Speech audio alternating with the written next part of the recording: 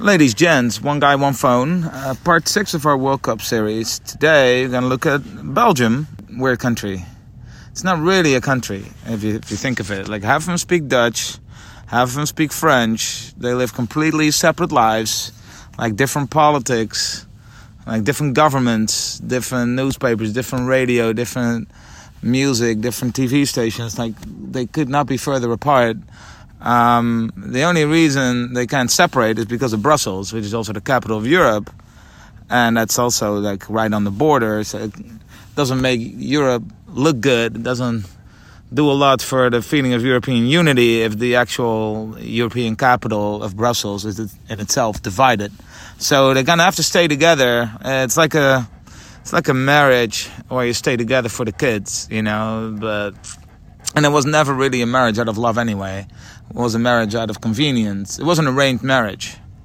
So what are they? Are they Dutch? No. Are they French? No. They're like in between. That's really what they are. They're the country between Holland and France. Within that group of players and the fans, they don't even know what language to sing in, because you're always going to insult someone. So even the fans, like if you buy merchandise for the Belgian national team, it's like in English, like Belgium.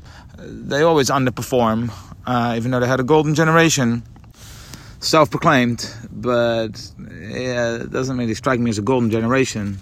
Golden generation would like get the gold at some point, or at least the silver. But they also, of course, had to make a statement. They did 2 team photos, one with their usual red shirts for the Red Devils, which is what they call themselves, and then the other one, it was like a checkered shirt that had more orange in it and some other colors. I think it was like a rainbow. It wasn't really a rainbow, but there were multiple colors. And they weren't allowed to play in it by the FIFA. So they took a team photo with like a different kind of shirt. But then also one with the official. And that was like the official team photo. It wasn't the red shirts. But there was also another picture taken where they were wearing this other T-shirt, which didn't even have that clear of a statement. It didn't even have like a rainbow, or it didn't have any letters on it. It wasn't even a black T-shirt like the Danes. It was just a different colored shirt. It had some orange in it. It had some white in it. It wasn't that much of a statement. So I don't know what they were thinking, but they had them like printed for this purpose, like they thought about it. They didn't just show up. They brought them with them from Belgium to make this statement. No one in Belgian soccer has come out of the closet either. So, bit of a strange coincidence. So they have to communicate in this weird like English mumbo jumbo, like mixture of everything, but they don't really understand each other very well, both in and off the field.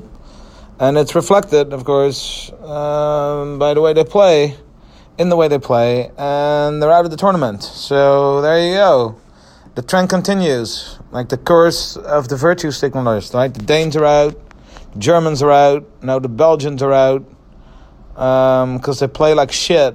So again, maybe next time focus a little more on your actual game instead of making like hollow gestures that don't require any sacrifice and that are not going to change a single life of any gay or lesbian person in the Middle East.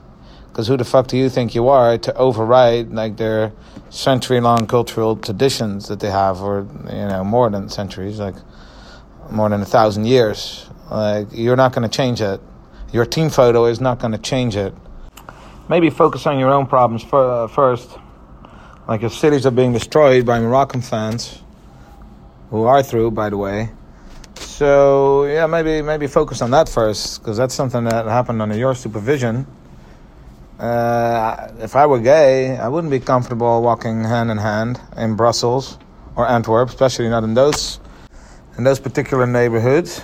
So maybe focus on that first.